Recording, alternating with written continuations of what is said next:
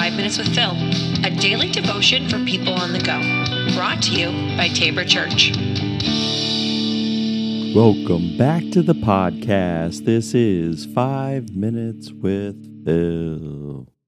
All right, happy Monday, everybody. Hopefully you had a good weekend and that now you are ready to face new challenges in a new week ahead. And so here's where we're going to jump in. So at Tabor, we just started a new series called Dangerous Prayers. And we're talking about, and yesterday we talked about Search Me. And I came, one of the passages I used talking about our hearts, right? Because we always have a good mantra, follow your heart. And so Jeremiah 17 gives us a glimpse into why that's not always a good thing.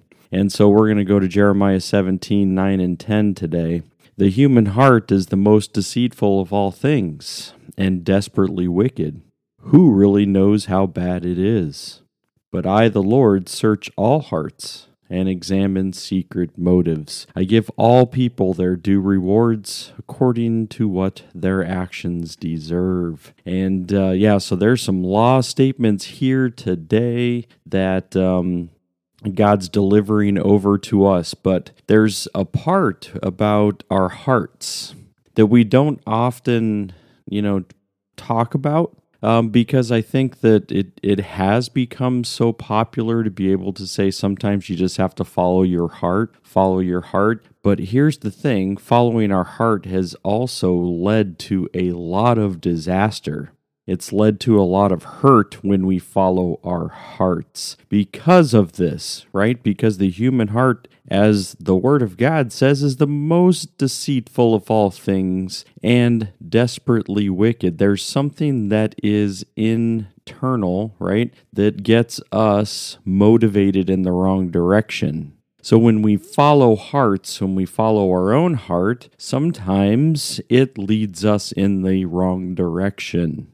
So this is the pause part where we have to be able to say, sometimes I probably also shouldn't listen to my heart. What I really need is, I need the Lord, and the Lord's going to come in the next part of this, but we're also going to need each other.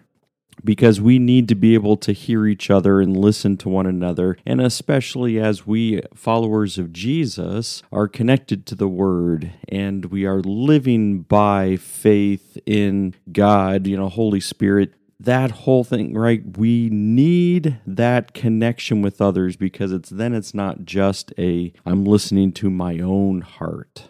And then we get to verse 10, but I, the Lord, search all hearts. Right? And we are asking God in this first week of our series to search us.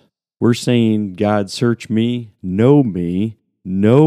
uncover my sin, and then lead me on in those paths of righteousness. And this is where it becomes difficult because if we ask God to search us and know us, He's like, I've already been there. I know your heart. I know your mind. I know your motives. And that's a hard thing to be able to consider, and probably the reason why lots of people get terrified of God. Because they're like, God already, if we understand God in this way, as followers of Jesus would understand God in this way, is that God knows everything, is everywhere, is all powerful, right? So when we look at these and we're saying, but God knows the things that are in my heart and in my head, and He hasn't wiped me off the face of the earth yet, that's grace. That's mercy. You see, those are the parts that we miss out. And like I said, this verse has lots of law in it. Especially in this last part of 10, I give all people their due rewards according to what their actions deserve, right? And this is like, no, wait, you haven't. But who did God do this with? Jesus, right? So He took all of our due rewards, right? Our sin all our actions, all of our, tainted, deceitful, desperately wicked things within our hearts, within our heads, and Jesus died in our place.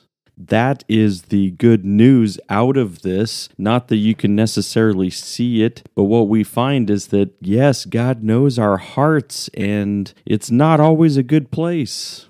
And so what we need to continually to do is say, God, search me, know my thoughts, know my heart, and then help me be cleansed and be clean, be set free, forgiven, so that we do not get caught up in the cycle of wickedness and deceit.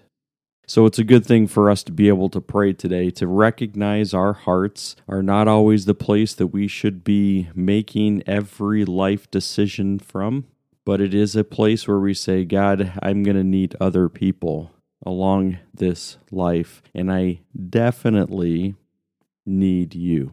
We need God to point out these things. We need God to help us with this. We need God for forgiveness and grace. And God says, I'm here. I know it. I've sent Jesus to die for you, to rise for you, so that you would know it every single day.